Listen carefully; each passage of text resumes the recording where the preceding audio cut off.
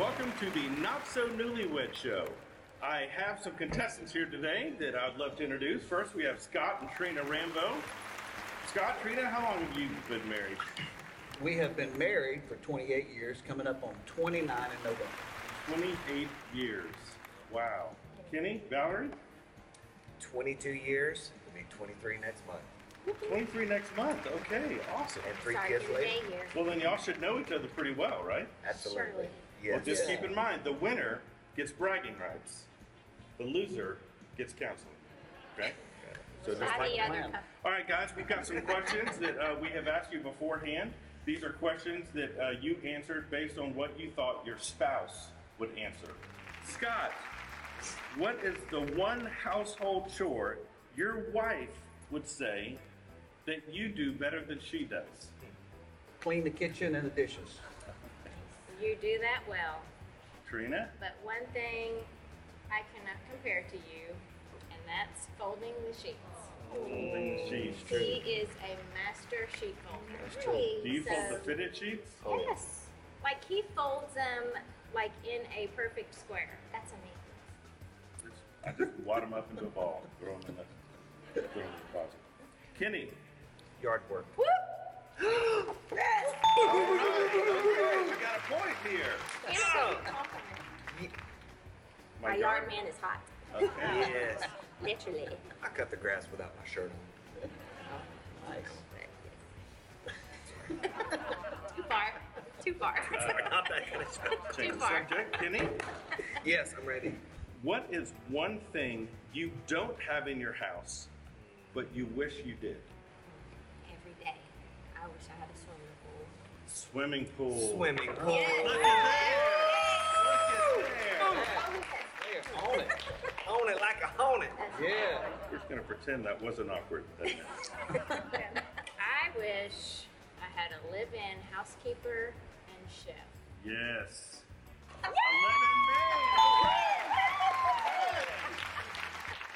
Trina, Yes.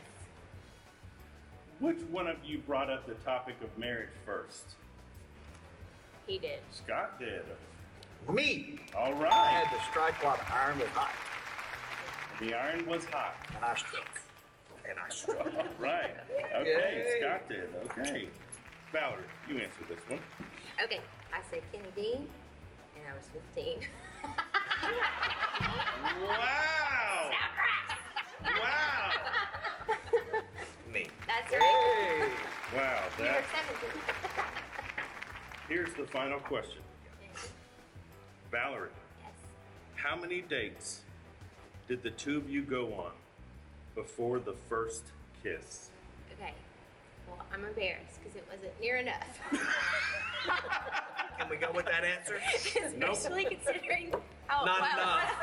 we were about 3 months worth. Not enough. About 3 months worth. Oh, that's funny. You say that because you have a daughter. Mama. Okay, Trina. I guessed 5. I don't know. I said too many. And I said Nice. Well, that's our show. Thanks for joining us. I forgot what I was going to say. Well, thanks for joining us. I'll see you next time. I'm your host, Joel Owens. Good night. Well, that's our show. That's it. That's all we got. Cut. Well, that's our show. We'll see you next time. Good night. I'm Joel Owens.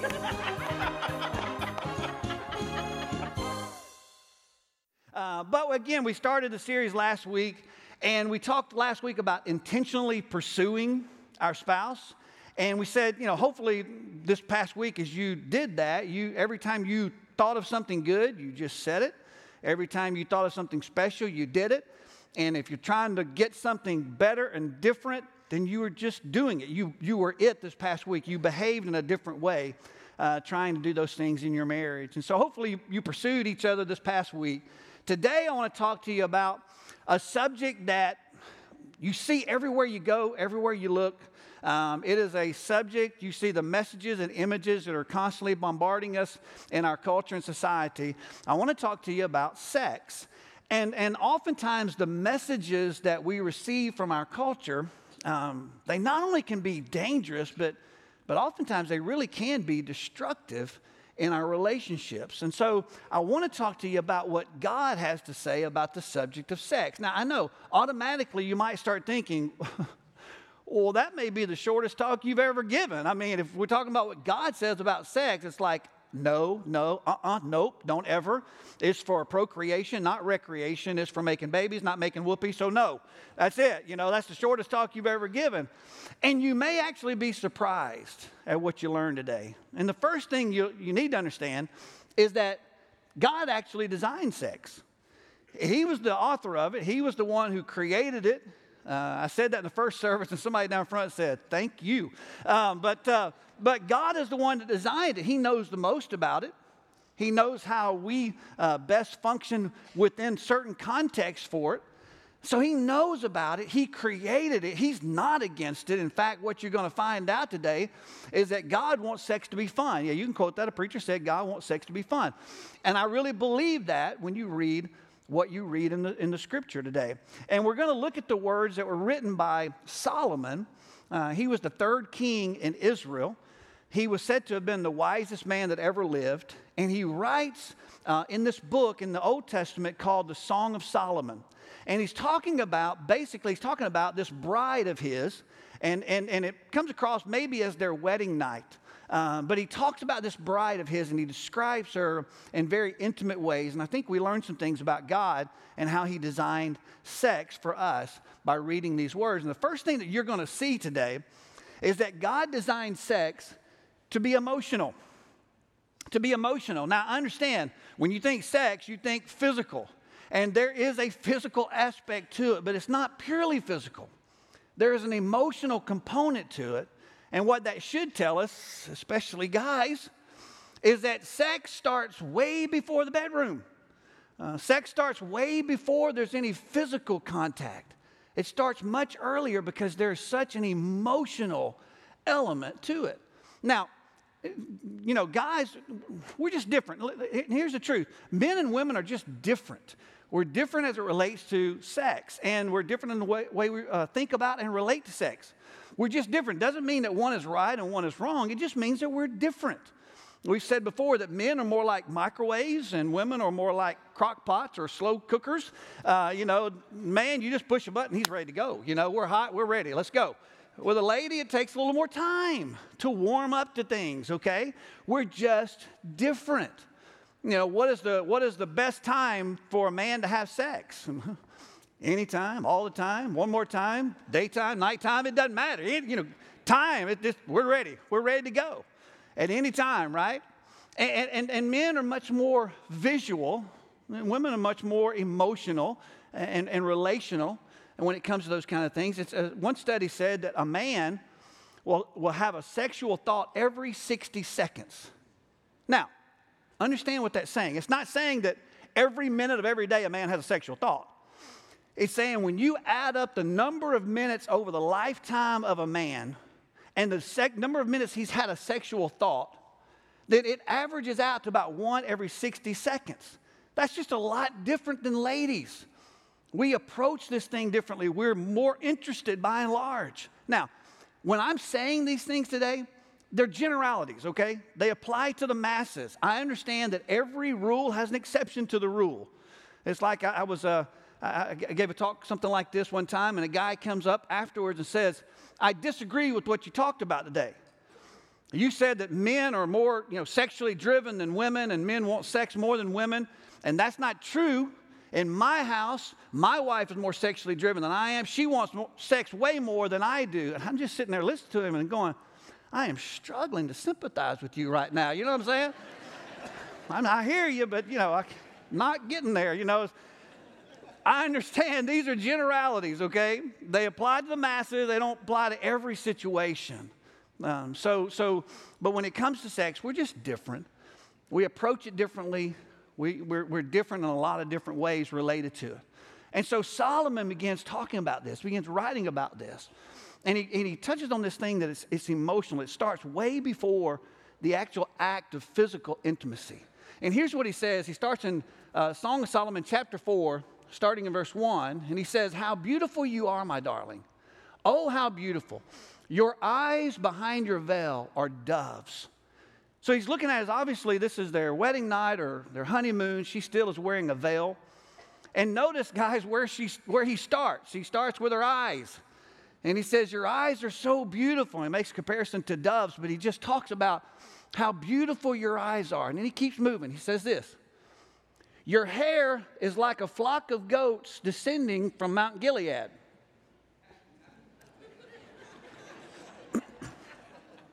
That's going to need a little translation, lest some of you guys try to use that tonight with your wife. It may not come across the same way.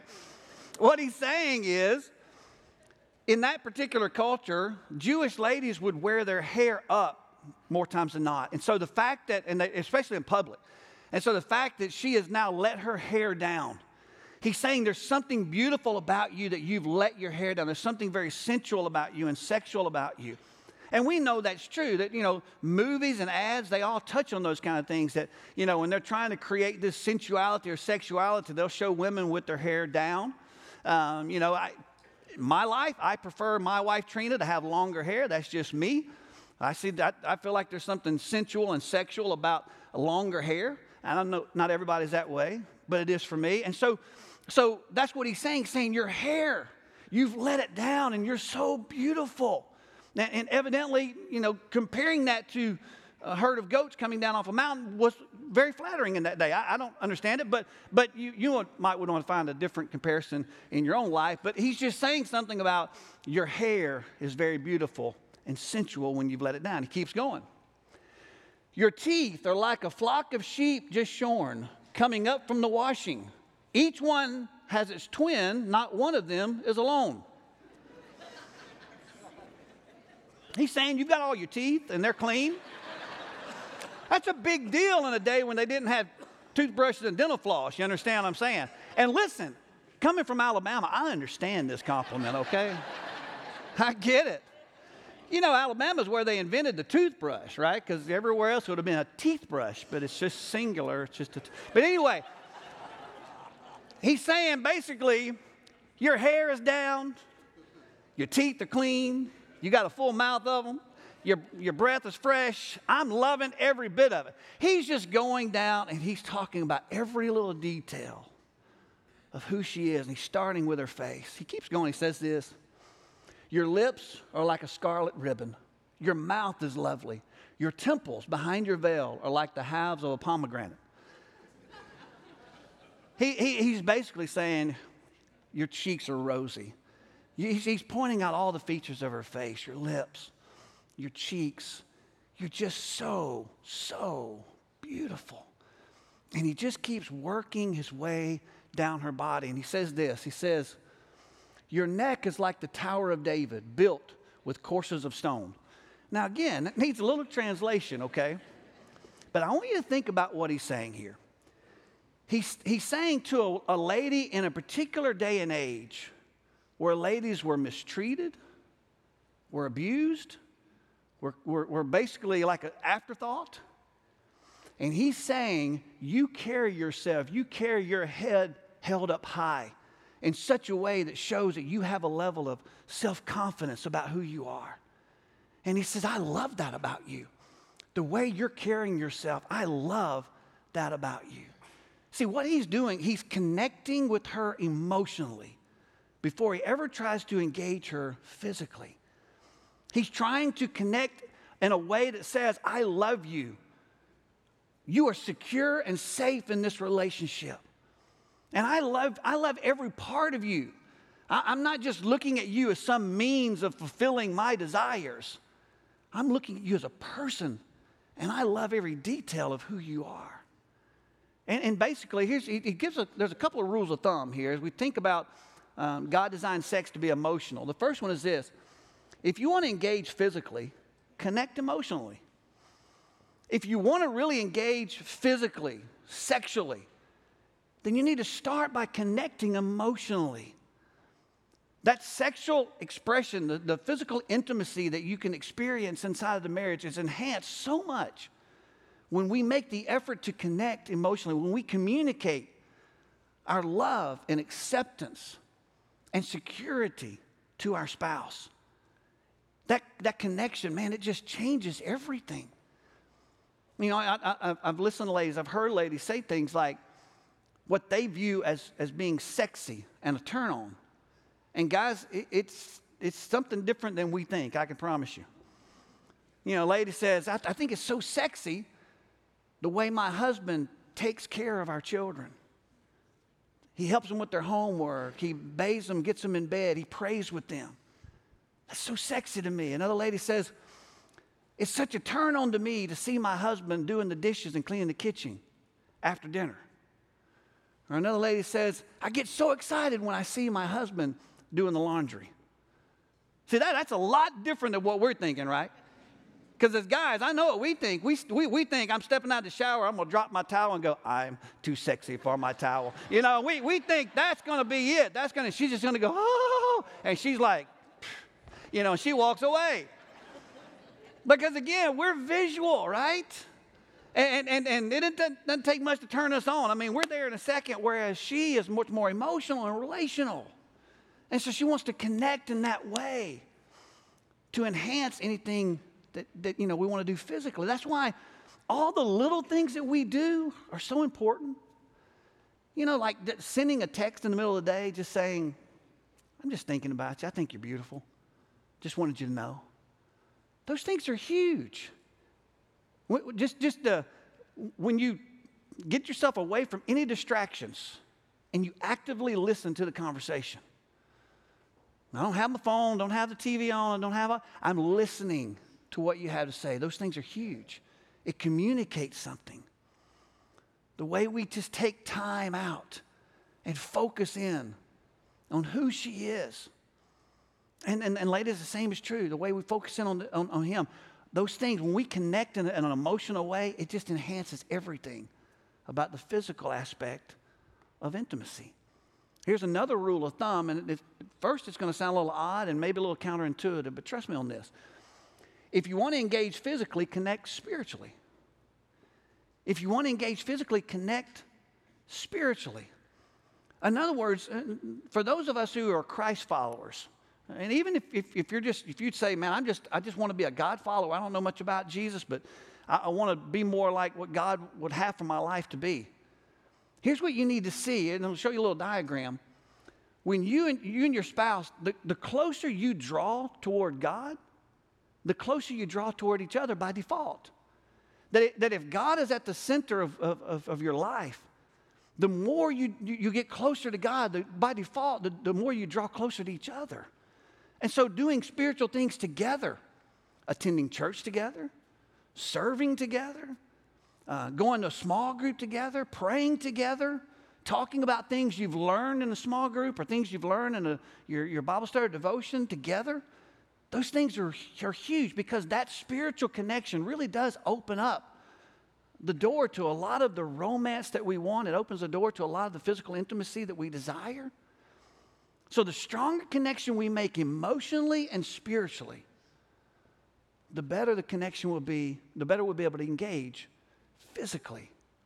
All right? God designed sex to be emotional. But secondly, God designed sex to be stimulating and satisfying.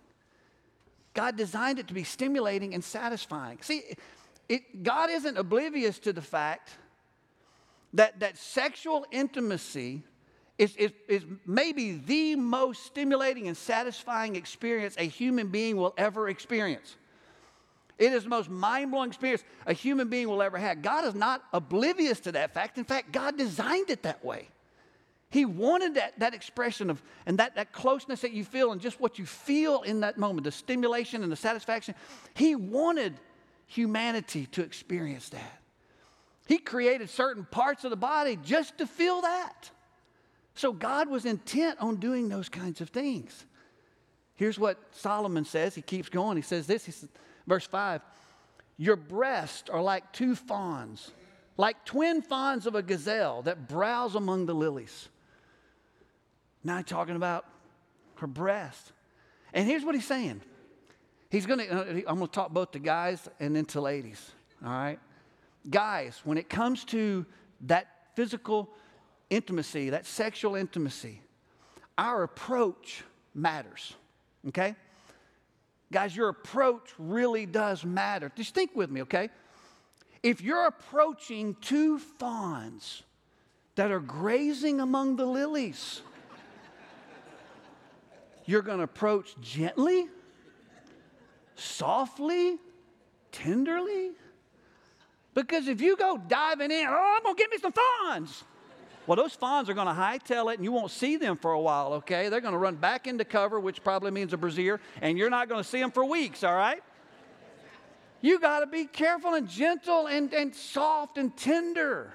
Your approach really does matter, and your wife wants you to approach her with tenderness, with gentleness, not rushing in, grabbing some fawns, all right? Ladies, your desire matters. Your desire matters. To us, the approach is irrelevant. Just approach. We don't care. You can approach any way you want. We'll take any of it. The approach doesn't matter to us. Just the fact that you desire. And so you communicating your desire, your approach to us, approach and attractiveness, it doesn't matter. I mean, let's be honest. Now, every guy thinks things look better in silk and satin than they do in old flannel and old T-shirts, okay? They're just telling you. But listen, don't get me wrong.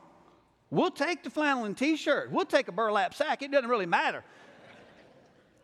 Every once in a while, here's a thought. Every once in a while, I guarantee you, every husband in here feels like your best suit is your birthday suit. Just come on to bed with that, all right? Every guy will be all right with that. But the approach is not so much what matters. It's the desire that you have for your husband. That you would communicate those desires. That you would let him. I'm telling you, when you tell him that you desire him in that way, it does something for him that I can't really fully explain to you. But there are occasions when Trina has sent me a text, and she's like, "You and me tonight, bring your A game." And I'm telling you, it does a world of difference in my. In fact, she sent me a text. She's not in here, is she? I don't think she is. She sent me a text. Tell him, this is a couple weeks ago. She was talking about something I was wearing, and she said, "You sure are a sexy thing," and put all these little emojis or whatever. "You make me tingle all over." And I typed back, "Well, dang. Are you intentionally trying to keep me from being focused today?" And I typed a few more things about how much I appreciated her saying those things. I'm telling you, when I get a text or a note like that, I feel invincible. I feel like I can take on any problem the world throws at me. It's like, bring it on. Okay, I know what's going down tonight. Bring it on. I'm good. I'm good to go. Whatever. That's fine. I'm going. I know. I can take it on. There's something that happens within a man when you desire him in that way. It's huge. It's huge. And listen, I understand. The longer you've been married, I get it. Things just happen, right? I mean, things begin to get in busyness, hectic pace of life, get in the way of intimacy. I understand that. And there are times, listen, you have to plan to be intimate. Set it on the calendar when you're going to be intimate. And I know what you're thinking. You're thinking, that is so romantic. That just makes me all hot and bothered thinking, okay, Sunday at 10 p.m., I'll meet you in the bedroom. I get it. I understand. It doesn't sound very romantic. But here's what I know. I know that like anything else in life, our hectic lives and our busy pace of life, things just get drowned out. And intimacy within our relationship, that's one of those things that just gets pushed aside. And if you don't plan for it, it may not ever happen. And you can still be fun and creative even in the planning for it. Sunday is fun day. Monday morning madness. 2 for Tuesdays. Wham Bam Wednesday. Throw down Thursday. Freaky Friday. When you get to Saturday, you probably need a Sabbath, especially if you've gone through all those days, all right? Just a day of rest, all right? But you can enjoy, even in the planning, you can enjoy it. Be creative, have fun, but don't miss out on that because God designed that aspect of who we are as human beings. He designed sex to be satisfying and stimulating. Solomon goes on, he says this, he says, until the day breaks and the shadows flee, I will go to the mountain of myrrh and to the hill of incense. He's saying all night long, and I have no idea what the mountain of myrrh and hill of incense is. It sounds good to me. I don't know what it means. But he's saying all night long, this is so pleasurable. I want us to spend every night, all night long, just this way, experiencing each other in this way. Now, here's what I know. I know if the sexual intimacy in our marriage is going to stay strong and it's going to be stimulating and satisfying, then it will have to include a word, and this word is trust. There has to be trust. See, your marriage, in the marriage bed, it has to be a safe place. See, God designed it in such a way that we get more out of it the more vulnerable and open we can be with our spouse. But that vulnerability and that openness really only comes if I trust this relationship. And that bedroom, that sexual side, it has to be a safe place. It has to be a place where there's trust. In fact, Solomon, he writes about her in verse 7. He says this, he says, you are altogether beautiful, my darling. There is no flaw in you. Was there a flaw? Maybe. But what he's saying is that I don't see those. Your beauty has covered all of those up. And listen, if the marriage bed is ever going to be a safe place, there's no room for you to make disrespectful or disparaging comments about your spouse's body. We naturally start getting more insecure about our bodies as we get older. And so to know that your spouse thinks something like that, it just ruins any kind of intimacy. There's no place for it. It has to be complete trust and safety. And the reality is, when you got married, if you got married in your 20s, well, that's about as good as it's going to get. All right? Because at 25, your body's a lot different when you get to 45 and 55 and 65, okay? So just take a snapshot of the 20s because that was good. That's about as good as it's going to be, all right? Because aging happens to everyone. Everything begins changing. Gravity begins to take over. Things start happening. You began losing the hormones in your body that your body naturally secretes. It helps with, muscle building, muscle tone, and fat reduction. For guys, once they get past their 20s, that stuff starts getting depleted fast. And it happens with ladies too. It's the reason, your husband no longer has that six-pack. It's kind of become more of a party keg, It's the reason that there's love handles on his love boat. It's the reason that there's not as much hair growing on his head anymore, but more hair growing in other places that he has a hard time keeping control of. It happens to everyone. Age happens to everybody. Ladies, it happens to you as well. You get older and things start happening, and that's why you struggle with cellulite as you get older. Those twin fawns become twin falls at some point. It happens. Childbirth, nursing, stretch marks, all those things go into the whole process. And age happens to every one of us. You do your best to keep yourself in shape and attractive for your spouse, but just know it happens. You're not going to stop it. No one's found the fountain of youth.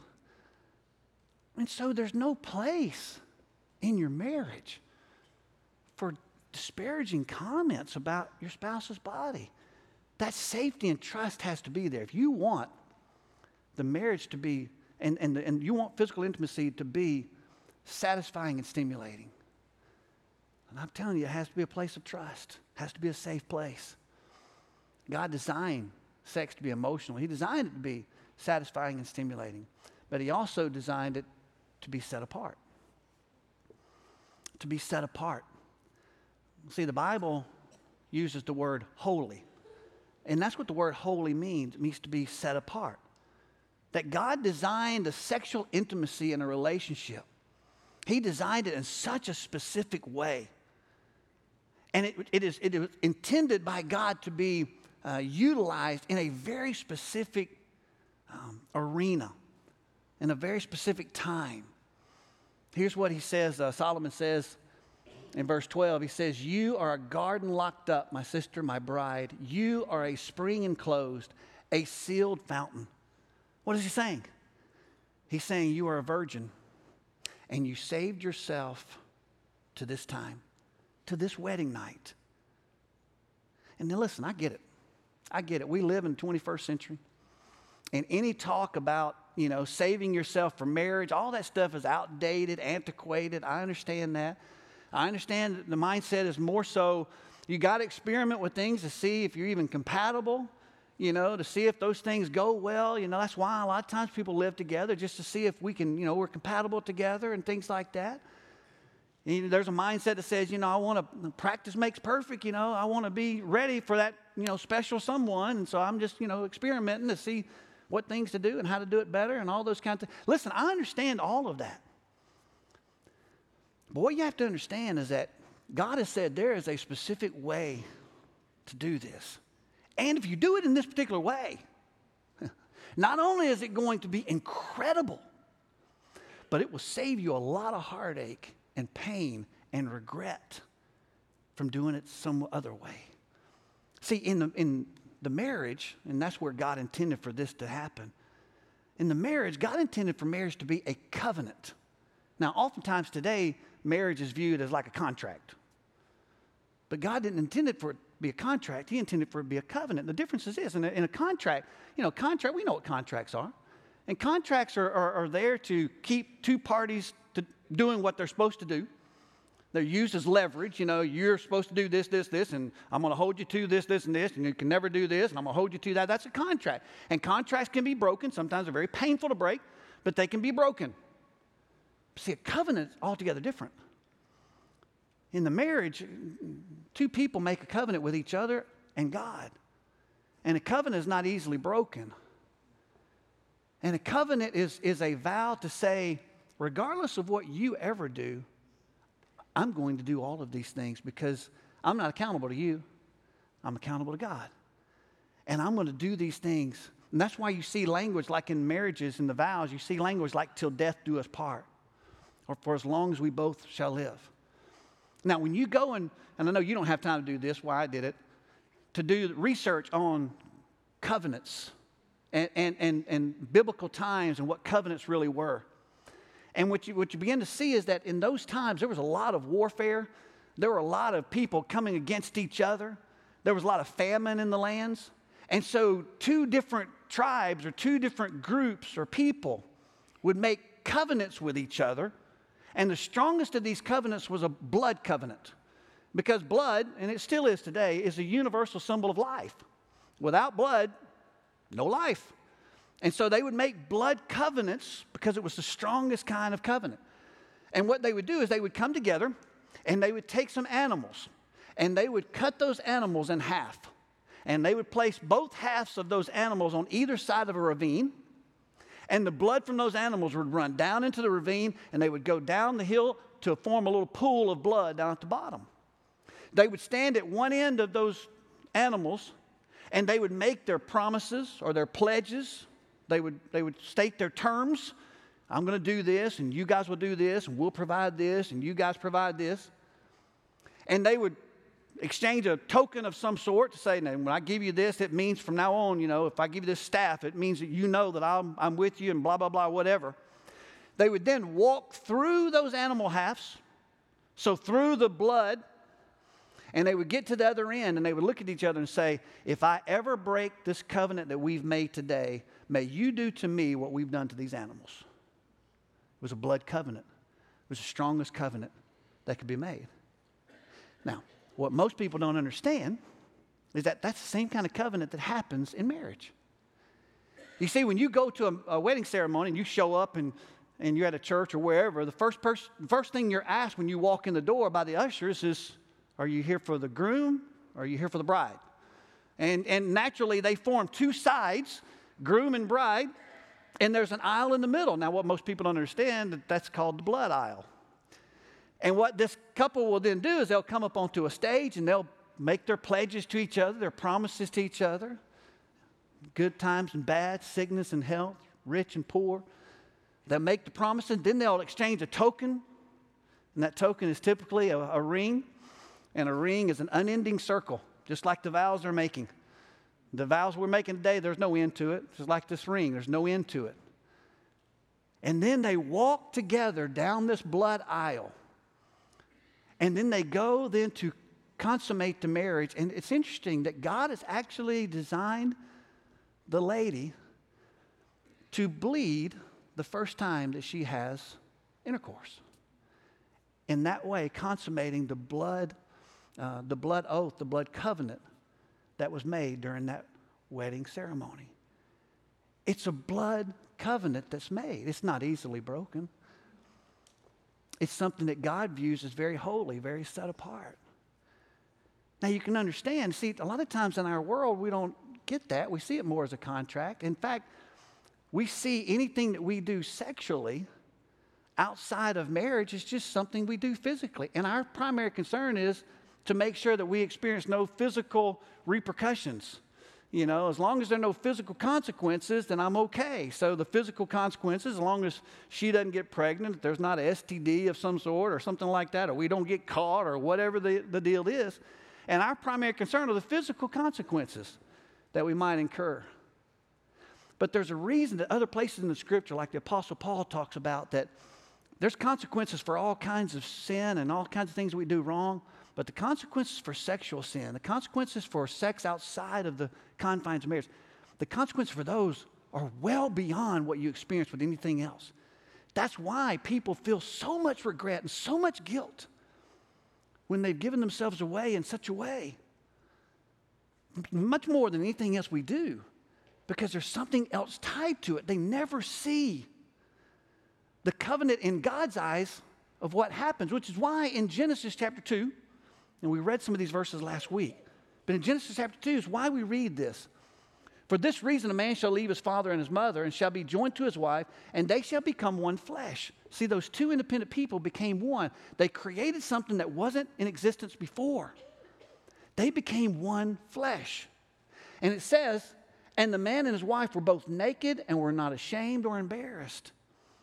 You see, in God's eyes, when that covenant is formed, and the pledges are made, and the vows and the tokens are given, and they go and they seal the deal in the marriage bed, and it's consummated, and they become one flesh. In that moment, they can be naked physically, emotionally, mentally, relationally, spiritually, in every way, naked and not embarrassed and not ashamed. And that's the way God designed that marriage covenant to be.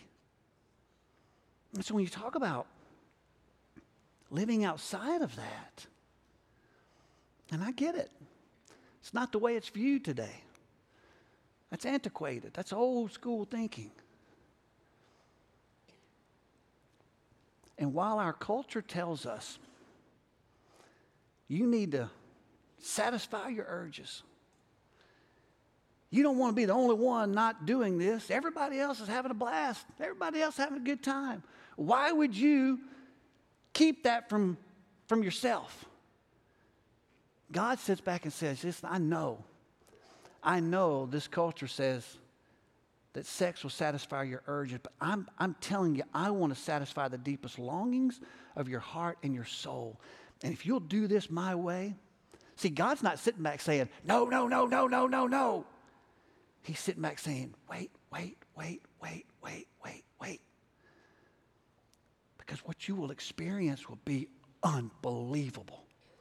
And yes, it is stimulating. It is satisfying in every conceivable way. It's pleasurable. It's fun. but it is intensely spiritual. And when it's done my way, it creates something that this world cannot compare to. But outside of that, man, it just creates all kinds of problems and all kinds of pain, all kinds of regret.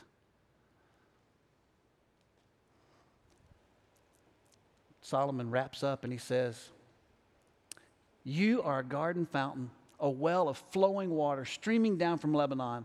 Awake, north wind, and come, south wind. Blow on my garden that its fragrance may spread everywhere. Let my beloved come into his garden and taste its choice fruits.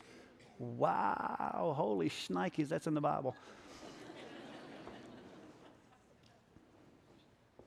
God says, man, this you have no idea how intensely pleasurable I've designed this to be. And it can be. But it needs to be done my way. I know a little bit more about it than you or the culture. Now, you might sit back and say, well, all right, well, what if I've already done that? I mean, what if we're living together right now? We're not married. Or what if I've been having sex with other people for a while? How's that ever going to change? I've already been there. What's the hope that I have? I mean, am I just damaged goods now? Here's what I would tell you. I would tell you that God is the only person that can make things pure again. He's the only one that can cleanse and make things holy and pure and set apart. And the great thing about God is that he initiated maybe the greatest blood covenant that this world has ever known, when he allowed his son to come into this world and give his life, shed his own blood, so that we could be a new creature, a new creation. That the things of our life in the past, they're old things now, because everything has become brand new. He shed his blood so that we don't have to. And when we surrender our lives to Jesus to be our Savior, he comes in and changes everything. And that blood covenant can make you brand new. No, physically, you're not a virgin. But spiritually, God sees you that way. And you say, well, what difference does that make? That's just semantics. I'm telling you, it makes a world of difference. You see, on our wedding night, mine and Trina, about 28 plus years ago, she looked at me and she said, Scott, I've saved myself for you and this night. And it broke my heart to not be able to say that to her. And she already knew that. But it was a dagger that I felt deepest part of my soul. That I didn't wait. I didn't save myself. Now, I'd given my life to Christ, and he had changed my life. He had created a purity within my life. But I knew physically I hadn't saved myself. But I knew I was forgiven. And I knew God could take our relationship and make it everything he wanted it to be. But I know that there's still baggage that I carry into the relationship. It hurt. And then when my oldest son, Preston, came to me when he was about 16, and he was dating, and he said, Dad, were you a virgin when you got married? And I'm faced with the choice. Am I going to be honest with him, or am I just going to keep telling him the things I think he needs to do? I was honest with him. I said, no, I wasn't. And I said, telling your mom that I didn't save myself for was one of the hardest things I've ever done. And I said, Preston, I don't want you to ever have to do that. And I said, what you don't understand, I said, because the world right now is telling you that practice makes perfect. And you don't want to show up on your wedding night and act like some novice and just fumble through everything. And I said, Preston, I can promise you in this area of life, the person you're with, they don't mind you at all fumbling through things as a novice. They would rather know you were inexperienced than well-versed in the subject, okay? And I said, there's something about intimacy. Whereas in other things in life, the more you do it, the better you get. There's something about intimacy that the more you do it, the more it just erodes your capacity to be intimate with one person. And I said, I carried into our relationship a lot of bags. And I don't want you to go into your relationship, into your marriage someday with a whole bunch of suitcases attached. You have to trust me on this. And just do what I'm telling you to do. Don't follow my lead. And I'm just telling you, if you're here today and you've given yourself away, but you're not married, God can change your heart. He can change your life. And He can take what you feel like was a mess up and He can make it something beautiful and new. But you have to surrender over to Him, and you have to say, as antiquated as we might think this is in the 21st century, maybe you do know something more than we do. And maybe there's something better about waiting and not just continue to do it my way. God designed it. He knows a little bit about it. And I think He would love nothing more than for your sex life and your marriage to be as fulfilling as He designed for it to be. And that's my prayer for you as couples today. Let me pray for us, okay?